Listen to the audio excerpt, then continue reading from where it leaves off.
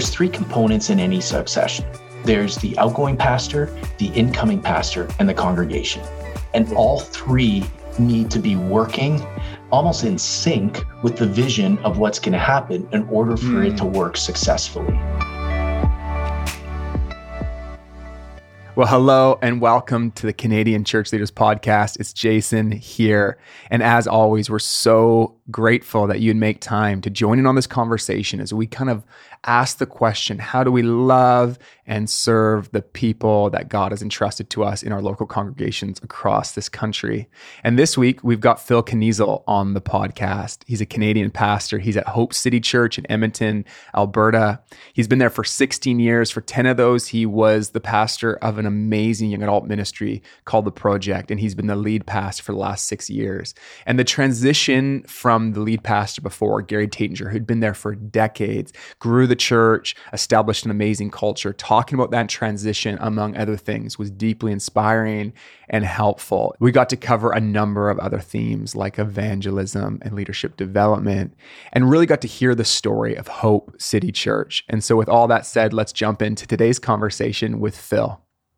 Well, Phil, it is really, really fun to have this chance to sit down, talk to us, man. How are you doing these days? Thanks for having me here, man. Doing really well, actually. You know, despite everything that's gone on in the last 2 years of our lives, I feel more energized for the church. I feel more in love with Jesus and more in love with my spouse. And so overall, I would say I'm doing great, bro. I love hearing that. I feel like I haven't figured out how to formulate this statement yet. I'm going to try to do it. I almost want to be like, I almost feel like telling people like you made it. Like, you know, like, I don't know how many, we're like, however many hundreds of days into pandemic leadership, and like every sphere of society has their own challenges. So I'm not comparing one to another, but to pastor, I'm like, you're still like here. It's like all things considered, you know, I still like God and want to serve him.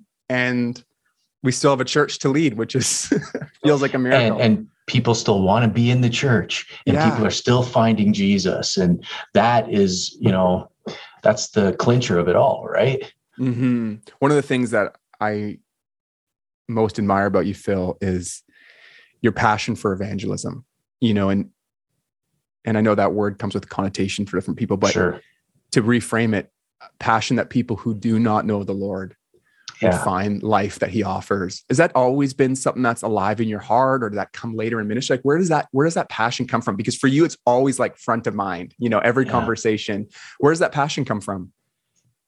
You know what? I think it started when I was in high school. So I've been a Christian my whole life, potentially, if you want to call it that. But in high school, I actually prayed and said, God, I want to have a heart for people that don't know you.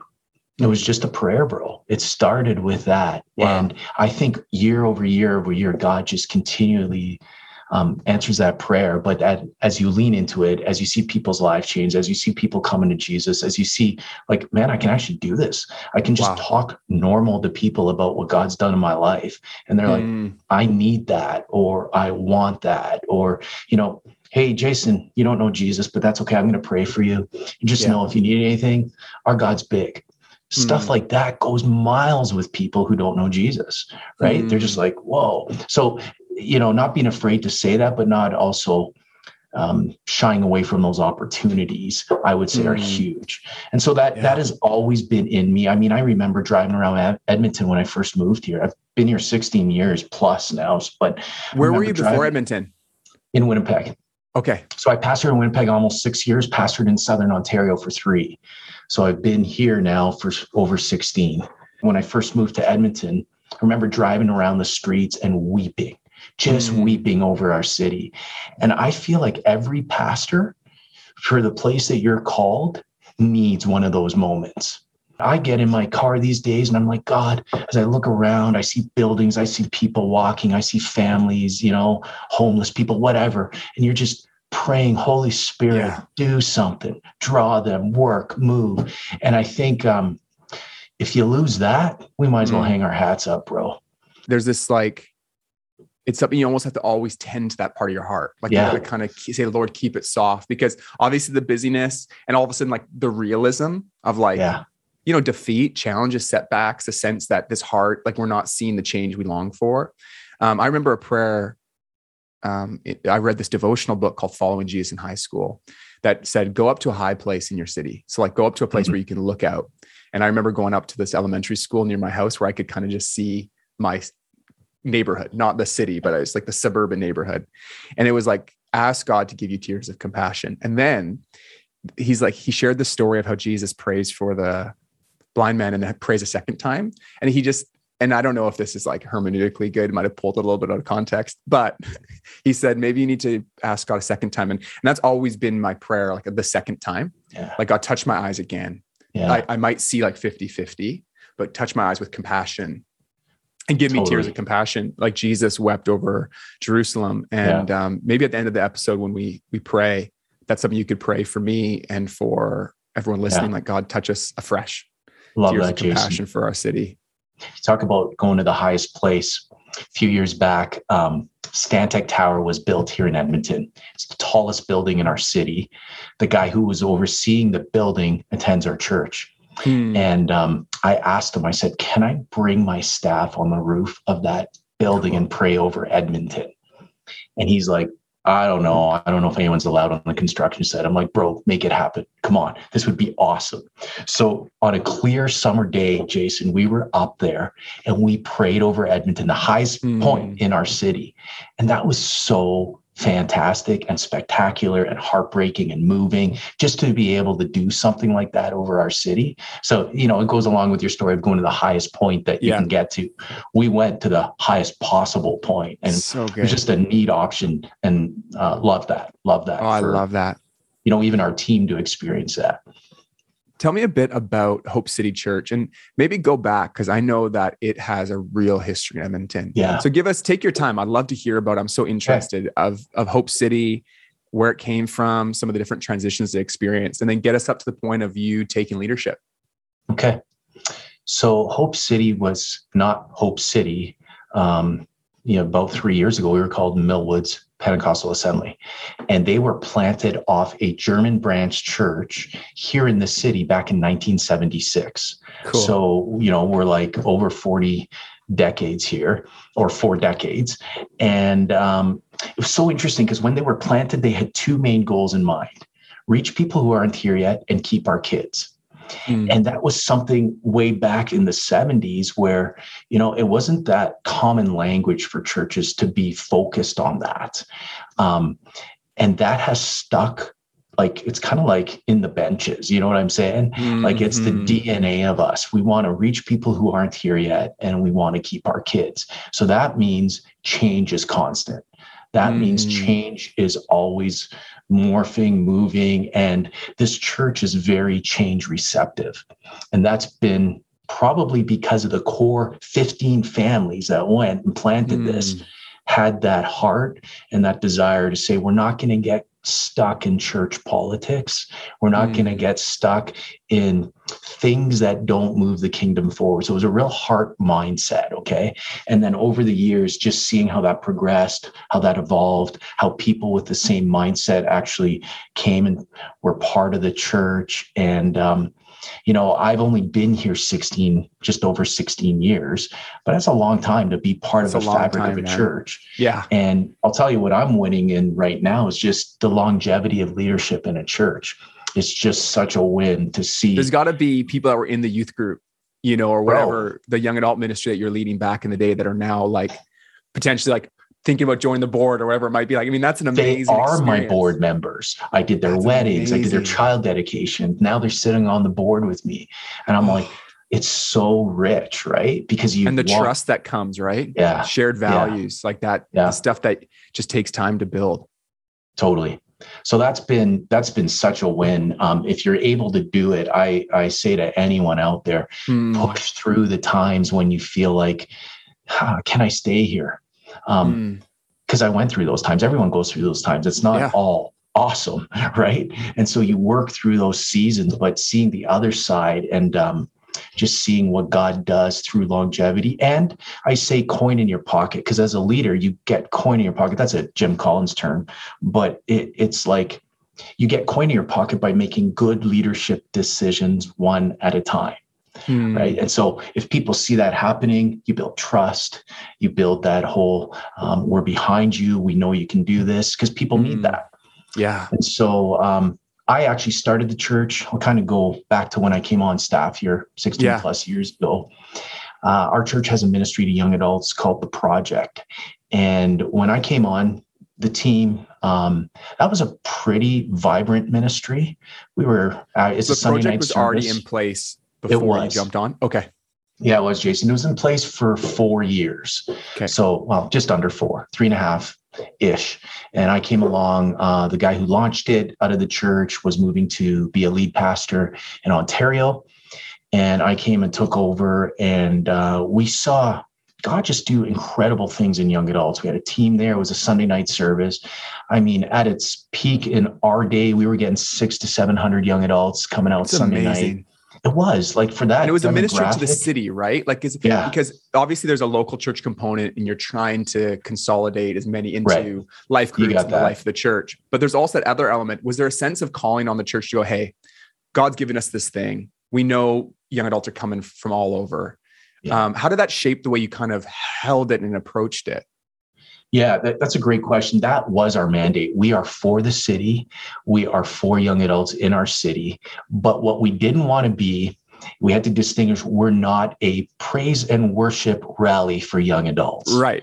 Okay. We really wanted to be that young adult context that are reaching young adults far from God. That's what jacked me about the job. Because again, going back to a heart for people who don't know Jesus, I'm like, here's a ministry that is totally focused on reaching those that are far from Christ. And so, loved it. I spent 8 years doing that.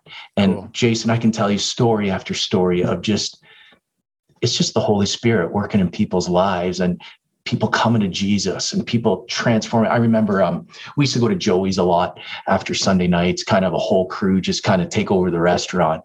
And the bar manager there was starting to get to know a bunch of us. Well, I remember when he got saved and then we baptized him. And then one day he's sitting in my office and he's like, Phil, like, I don't think I can reconcile what I do with my faith anymore. He now runs a business, loves the Lord. I did his wedding. I did his child dedication. Like, it's pretty cool, right? So to see some of that happen. So, that's been a lot of fun over the years, being at the project. And honestly, I didn't even want to leave. But then every so often, I say this to a lot of our staff now, you're going to get opportunities, even in our own orbit, where God opens a door. And it could be the door that leads you to your next leadership step. You might not feel ready. You might not even want to leave what you're doing, but that's probably the best spot to be in, because God wants to take you and move you into something else so that you're ready to be stretched and grown and motivated and moved, whatever you want to use, whatever adjective there. And so I remember when my boss at the time said, hey, you know what? Are you interested in ever leading the church? And honestly, I was like, no. I love what I do, right? And I said, let me pray about it. Let me work this through. And in that, I just felt God saying, why wouldn't you walk through this? Why wouldn't you do this? If the door's there, if my calling in my hand is on you, step through it. And so I had to trust that. I had to walk with that. And then we worked through. And that was a conversation 6 years prior to him transitioning. And that's credit to Gary Taitinger. Yeah, I mean, he's a great leader. I wanted to ask, and we will chat a lot about that. What kind of insecurities were you facing in that invitation? Because part of that is like, you got a good thing going on. Yeah. You're expressing your gifts. Obviously, a lot of transferable experiences from running a large young adult ministry to a church, but it's different. In that moment of wrestling with that, what was some of the like internal looking inside? What was some of that like? Because I just know for me, that's often what's adding drag to some of my decisions as well, as my own sense of insecurity and like, Lord, I don't know if I can do this next thing. Yeah. That was huge at the beginning. I'm not sure I can do this. I remember my initial answer to Gary was, we'll try this. I'm not all in, but we'll try this. Right. So I still wanted the security blanket of what I did because I felt that's my world. I can do this. Stepping into a role of a guy who, when I took over was here 36 years Wow. and loved. Okay. Yeah. He wasn't just like, all right, great, he's gone. He was loved, and rightfully so. I speak only highly of him. He's still a really close friend of mine. I sit on boards with him. He attends our church. Like in that, I call him up when I'm like, hey man, I'm facing this. What would you do? Because I still respect and honor what his a opinion. gift to have that relationship. Yeah. Hey? Huge. Wow. That gives like coverage almost. It's like, hey, I can run a little faster because like you got someone like that in your court. Right. So that's powerful. Insecurities, you're going to feel 100%. Can I do this? This is a large church. Am I able to take the reins? Will team even respect me? Right. Because my peers turn into, I'm now their boss, right? How does that shift? How does that change? So that's what I say to everyone. It's important who you are all the time on any staff team, because you don't know what door God's going to open. Right. And if you're like, here's what I know. I honored Gary as my boss to all the team. And I think you reap what you sow. So in those days, even if he made decisions that I wouldn't fully agree with, we could have the conversation, which was so awesome.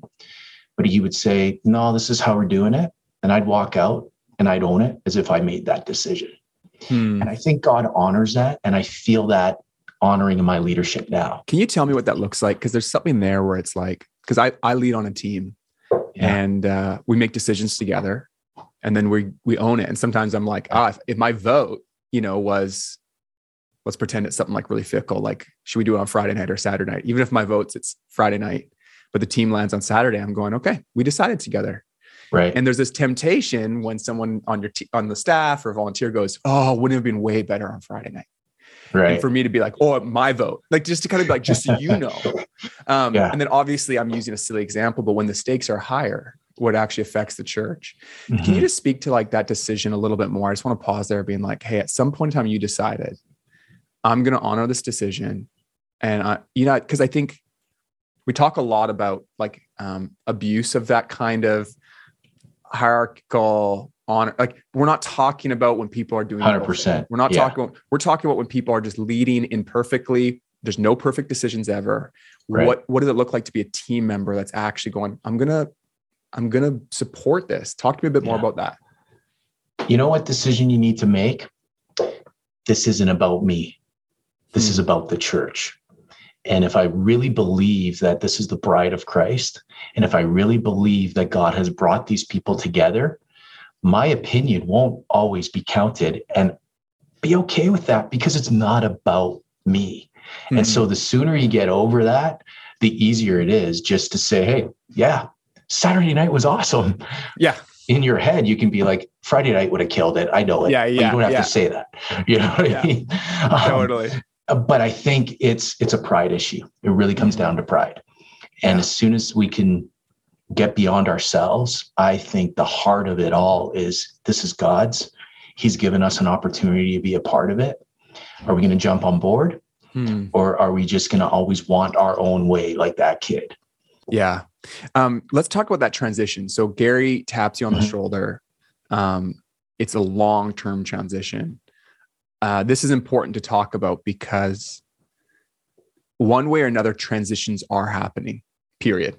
People retire, people move on. Someone else, whether it's a team, will take that role. The question is, what kind of transition will it be?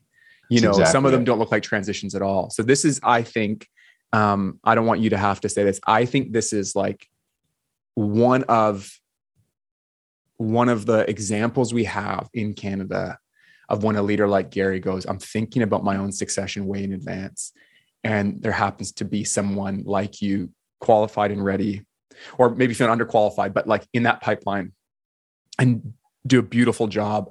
I'd love just to dissect it, do the like autopsy or whatever the figure of speech is, and just look at it with detail, because I just think it's worth pausing on, maybe extracting a few principles from it. So walk us through a bit of the timeline and the experience and some of the elements of it that you think are worth pausing on.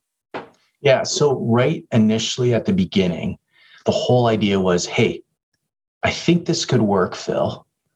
But there's three components in any succession, okay? There's the outgoing pastor, the the incoming pastor, and the congregation.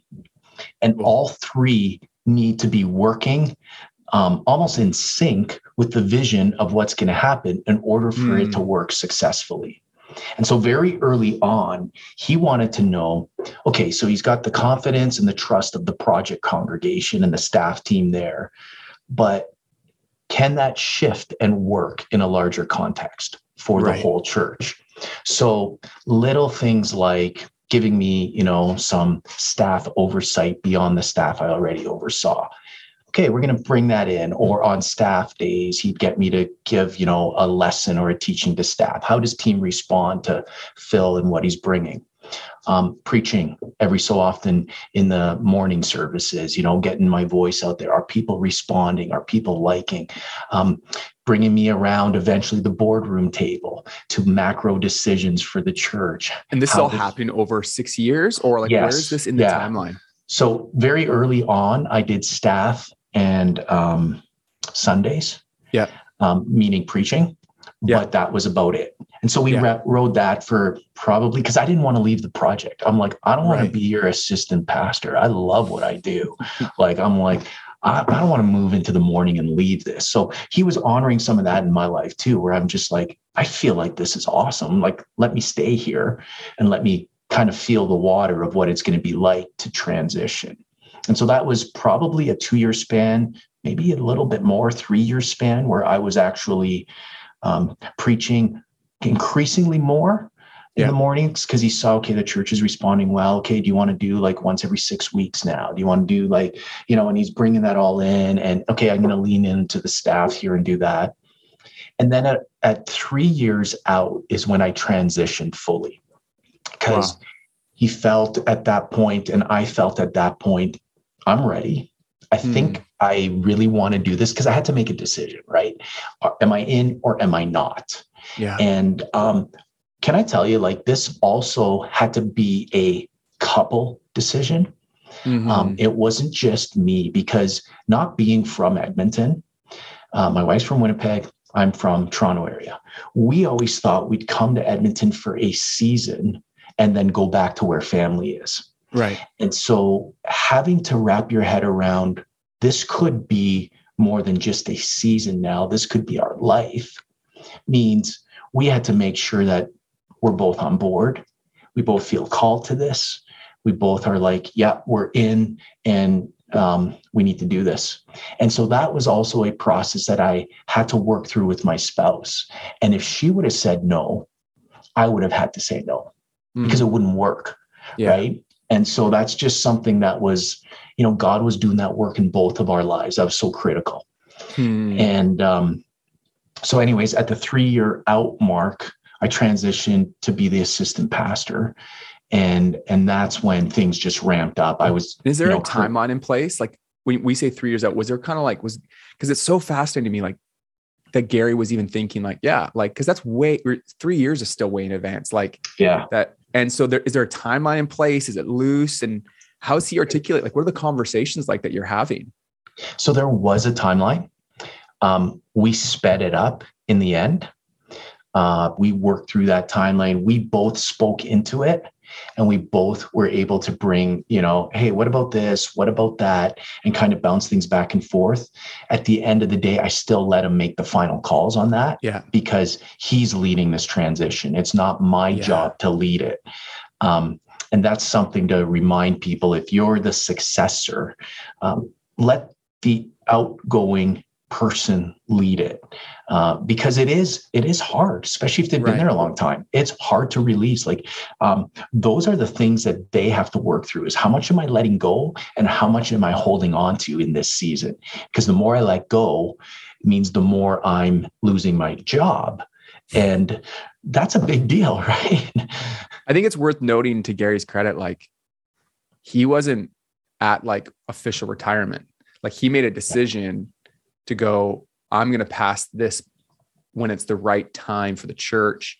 Right. And his leadership, knowing that he still has, he's leading on a district level right now, and it wasn't that wasn't necessarily a part of the plan. It was just I know I need to hand this off. It's the right decision for the church. Am I getting it right?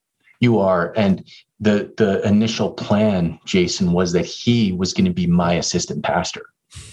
And so just imagine how that works out. Like one day, you're sitting with the team around the table. Gary's the boss. Phil's just part of the team. Literally the next day, Phil's the boss and Gary's part of the team. And so we were working through some dynamics in that. But because of our personalities and because both of us respected and liked each other, it worked. Because he was on our team for over a year as an assistant role before he shifted into the general superintendent. That's amazing. That feels especially unique. I don't know if we would have put that on the wall as like a transferable principle. You know what I mean? I agree. But definitely, I mean, and credit to the friendship, like you described, like we liked each other. Yeah. And his humility and trust in you. Yeah. And there were times where I would say, I don't think I can have you in this meeting. And he'd be like, okay.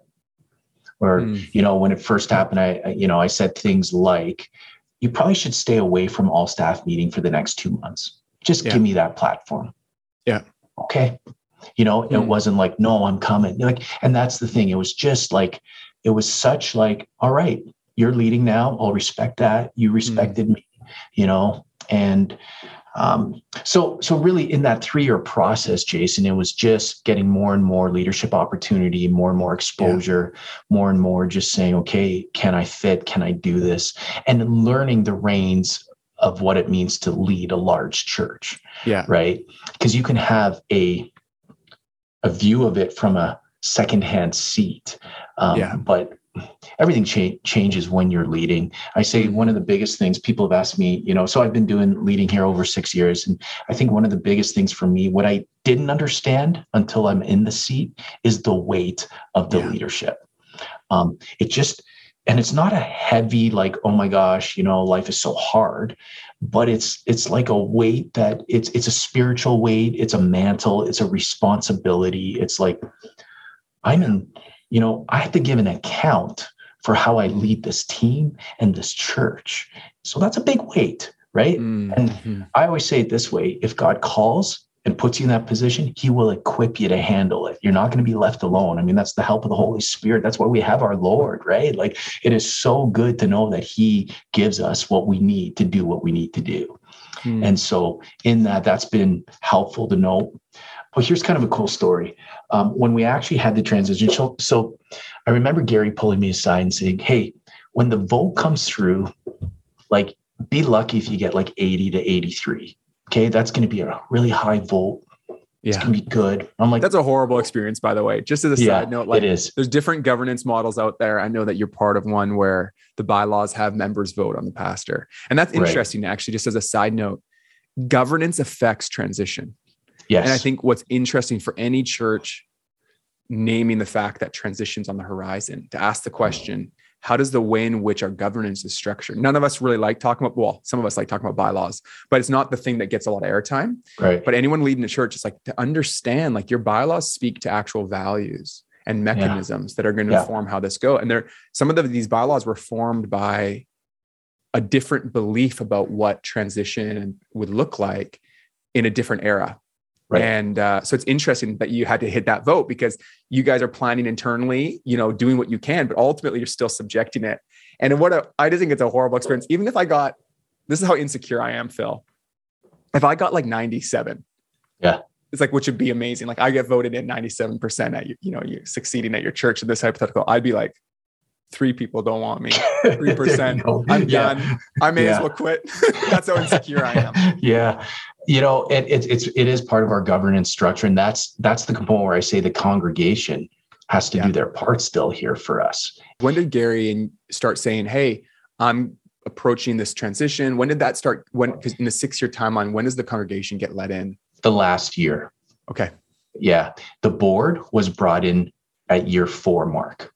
Okay. Wow. So we actually read through a book. Vander Blumen wrote a book called Next, all about succession. And our board and Gary and I read through that. And we were working through some of the dynamics that he suggested in there as well. Really great. Do you recommend that book? I do. I highly recommend that book. In the notes on the episode. That's helpful. But when it came down to the vote, so I'm going to go back to what I said, your spouse needs to be on the same page. I remember my wife, Marla, coming to me and saying, so if you don't get 93, we're not doing this. And I was like, what? Right? Because in my head, I'm like, Gary said 83 is good, hon. Like, what? Right. And she's like, I don't want to do this if we don't have like massive support. I don't feel like this is. And so I remember going into this and going, okay, God, I trust you because she's my spouse. She's my life partner. I honor what she says and I'm going to listen to that. And so we get into the day of the vote and we go back to my office as they're voting and the dude comes in after it's one of our board members comes in after it's like tally and stuff. We got a 99.3% vote. And I remember just the overwhelming feeling of, God, you are so in this. My wife was all in after that, saying, yes, Lord, you can do this. And so just having some of those confirmation moments are critical, right? And you need some of those God moments in the transition, specifically for the incoming pastor. However they are structured, however God does that in your life. I think the biggest tension I had to work through as Gary was letting go and holding on was how much do I lean in and how much do I lean out? Because there are times where I need to be all in and say, hey, this is a decision right now that's going to affect, 5 years from now, not just 5 weeks. And so knowing the difference of the long-term versus short-term. And that's where I would lean in with long-term. Short-term, I was like, whatever. It doesn't matter if it's not my preference, right? And so just being able to navigate those decisions and learn, okay, is this macro for bigger long-term, or is this just kind of whatever? And it's just personal preference. And I can let that go. Yeah. Phil, you got to be a recipient of like a leader seeing something in you, seeing potential in you, calling it out. How's that informing the way you're leading staff now at your church? You're in that senior leadership position. How are you thinking about moving people to the next step in their journey, investing in them, and in some cases moving them along to other opportunities or within the org or outside the org? Yeah, just talk to me about, I guess, the questions around like leadership development and developing character, not just competency, but character in the hearts of young leaders. Right. I know you think about this a lot, so I'd love to hear your reflections on it. Yeah, we have 22 pastors on our staff team. Most are under 35.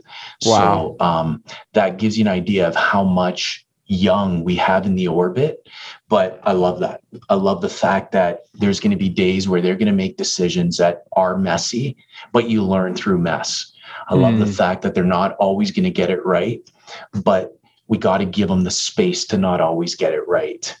And I also love the fact that they sit around a table and challenge me, because sometimes I'm out to lunch and I'm starting to get the old guy in the room and I'm like, dude, I don't know where my head was, but that is way better. And I honor that. And so they, feel like they can have a voice at the table, which I need. I'm 48. I'm not like in the orbit of the 20s anymore. Do you get what I'm saying? So my headspace ain't there. So we do have an intentional leadership development track at our church, but that is for everyone across the board. When it comes to our pastoral team specifically, or our staff, especially the younger ones, if I see leadership potential, I always want to increase their influence in the organization. So that actually means as a leader, I need to let go of stuff that I love in order to empower others to go at it. As you get good leadership in the organization and see younger that have potential and ability and skill and character, you have to release that. And so I do that with my communication. I do that with decisions. I do that with staff, because my lead team, I'm like, now, okay, no, I'm going to actually get you to hire this person. I'm actually going to get you to make sure you interview and pick the right candidate. Run it by me, but I want you to do this process. Oh, that's beautiful. It's just empowering the leaders around you. And again, if and I'm not saying we all deal with insecurities. Okay, we do. But if you're secure as a leader, you can do that. Because again, it's not about you. It's about God's church. And who cares who gets the glory? Who cares who gets the credit? If people are finding Jesus, if your church is moving forward and your staff is healthy and leaders love working here. right? So those are some of the things I try. Do we always succeed? No. Yeah. What do you think? What do you think at 28, like you got 20 pastors or so under 35, or what is that 30-year-old, that 25-year-old, like what does that demographic of pastors, young pastors need to grow? Like, and you can take it however you want, but like, what kind of environment do they need, or what kind of opportunities, or what kind of leader do they need? Like, because I think this is a big question that we wrestle with a lot. And particularly as a pastor, the leadership one, I feel like, that one we can talk about as well, but to grow in that pastoral instinct, competencies and character, all that stuff wrapped into pastoral ministry. You need to give them opportunity to spread their wings. And if they're always feeling like, so for example, I'll pull some of our youth pastors into communicating in the summer at our church, right, which is a massive church, right? Thousands of people. And here's this 25-year-old preaching on a Sunday morning. Right. Well, they're not going to think Phil doesn't trust me. They're going to be like, what? I get to do this? They're going to work their tail off to do that awesomely, right? And so it's things like that, providing opportunities for the team that is beyond just their siloed role, getting them to lead other things, lean into things. That's how you build young leaders. And I'm constantly, talking about the heart. Yeah. Because if you lose their heart, you lose who you are in ministry. And so if your heart's right, the vertical relationship, the horizontal works great. The vertical gets crooked or blocked, you're in trouble. Yeah. And so I pastor a lot about what it means to know God and know God as a pastor and hear God and flow and just having the Holy Spirit speak to you through the day. What does it mean to just engage with that? Because I think a lot of younger ones don't actually know what that means. We know the vernacular. We don't know the practical outflow of how do we do this? And so teaching them how to do that and leading by example. So what are you dreaming? I know that you're in this unique spot and you have a church that has years of history, a congregation, resources, trust in the city. And so there's a unique stewardship there that you probably feel a lot. And not every church is in that situation. And I know that you don't take that for granted. Like you hold that with like a humility, but then a stewardship. And as you dream and look ahead, what are some of the stuff that God's putting on your heart? Talk to me about what you're dreaming of. Yeah, I would say we have a very generous church, which then always makes me want to lead by example as an organization to be irrationally generous. And so in that, we've done some pretty fun things where we'll just drop something for a small church or a global worker or just help people out. You're going to start getting a lot of letters from some listeners right now. I know. Right? Have you heard of? But I love that actually. I love being able to put some wind in the sails. And that's part of the responsibility I believe God has given us. So we stretch ourselves to be irrationally generous. This is not a braggadocious comment. It's a goal. And we hit it way more. But last year we gave 1.3 million away. Wow. Okay. That's more than 10% of our budget. I'm just saying it's a good chunk. That's so special, dude. I love that, man. So that's huge for me. Generosity is huge. The other side of things is we just bought an Anglican church for one of our campuses. We're renovating that. And that's a miracle story. So we have a campus called our Terwillegar campus. Yeah. And it's in wealthier neighborhood of Edmonton. Yeah. But there's no more land available. There's no more building space. There's no warehouses for permanent space. And we wanted a permanent space because we're renting a performing arts theater for that church. And we were like, okay, we're going to have to maybe build or go further south or get out of the community. And God really put Terwillegar on my heart as our first campus. That was our first campus launch. And so we actually, during COVID last year in July, this Anglican church seats about 250 people on 4 acres of land, comes up for sale. Wow. And we were able to buy that. And now we're in the process of renovating it and make it ours. And we're looking for a fall open.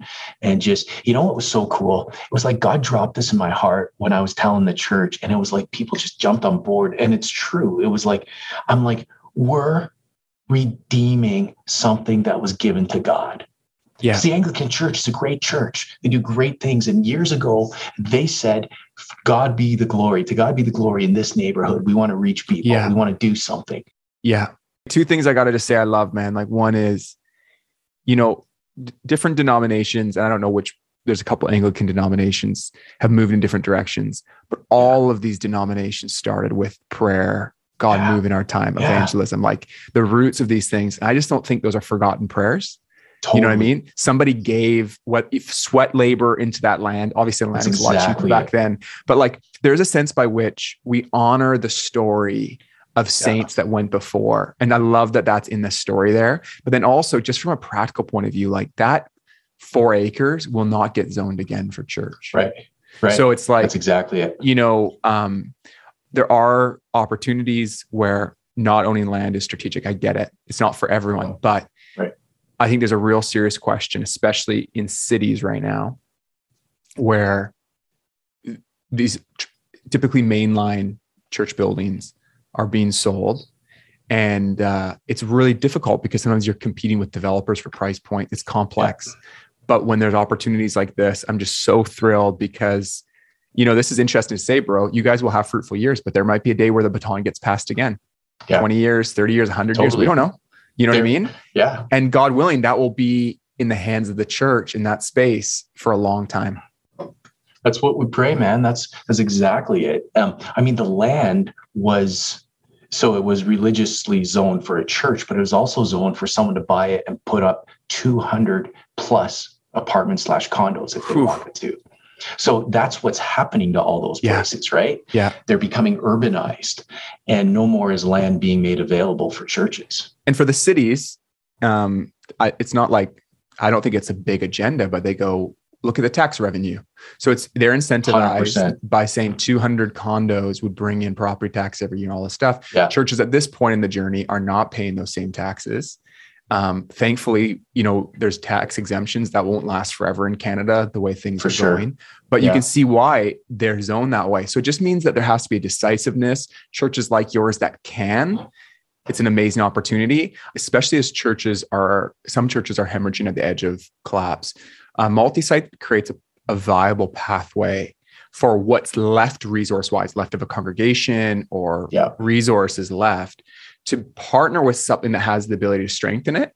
And I think in some long-term multi-site models, there's vision for autonomy down the road, but definitely a season, 5 years, 10 years, 20 years, who knows, of better together. And I think there's something special about that. And I always say, that's our model now. Yeah. But who knows, right? Who knows where we go in the future? And that's part of it. You hold it kind of loosely and you just allow God to do what he needs to do. But those are the macro things that we're chasing, that I'm dreaming about, because both were done during COVID. Both are now, we're seeing, okay, how do we get out of COVID to do this? And what are we going to do to try and reach more people in those areas of our city now? How can other pastors and listeners across Canada be praying for Edmonton? There's a lot of great churches in that city and there's a lot of need. There is. What are some of the things you're praying for the city as a whole? Yeah, consistently. So we have prayer meetings every 2 months with our church.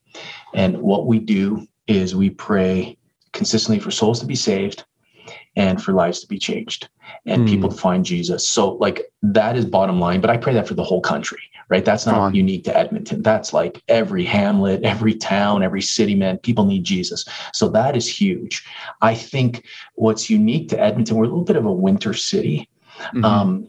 6 to 7 months of the year, we got snow here. It's like, okay, but that's unique to us. But I think, just even the culture of Alberta, in the sense of, the oil fields and the I don't want to go down this road, but the anti-Ontario government and the feel that exists here. I don't love the disunity, because I love unity in our country. And so I sense an increasing measure of separatism, of just antagonism towards, the rest of Canada and that. And I don't love that. And so praying, that God leads us through that to be a unified voice and what that looks like. I appreciate that, man. At the beginning, we were chatting about having a heart for people far from God. and said that I'd love for you to pray. And so just as we wrap up, so grateful for your time and sharing the story of Hope City and your story of transition. Thanks for asking, Jason. Yeah, such an honor to be with you, man, and grateful for the work you're doing, the favor that God has on Hope City Church. I'm thrilled. It's just great and unique opportunity. Grateful to hear even about the generosity of the church. Would you pray? Would you take a moment and pray for us as listeners? And for me as a pastor and for everyone else listening, just for a renewed passion for those far from God, and then anything else on your heart. We'll just end there. Okay. God, we so appreciate the opportunity to be individuals that you work through. We never want to take that for granted. And I thank you for Jason and his team and all that they bring to Canada through their lives, their ministry, through this podcast. Thank you for all the individuals who might be listening now and are in their own context saying, God, use me, work through me, help me, guide me, give me wisdom. I pray for those who are hanging on by a thread today and just going, man, I'm not sure if I can do this. God, in the midst of that, may your presence be so real. May your calling be reinstated. May there just be a real belief that they can get through this to the other side and that you can work in and through them. So I pray for that encouragement today. And God, I really pray for all of us that you break our heart for people that are far from you. Help us to know individuals, to do life with people, to be in their world, to intersect with others that are so, in a sense, needing Jesus, and we are that light that can be brought to them. And so I just pray that we're not talk about it only, but we live it out. And I pray that you give us opportunities, whether it's friends, neighbors, daily life, errands, whatever. May we step into that with a confidence, with a boldness, with this joy of being able to share something that has transformed our lives, transformed our minds, our hearts.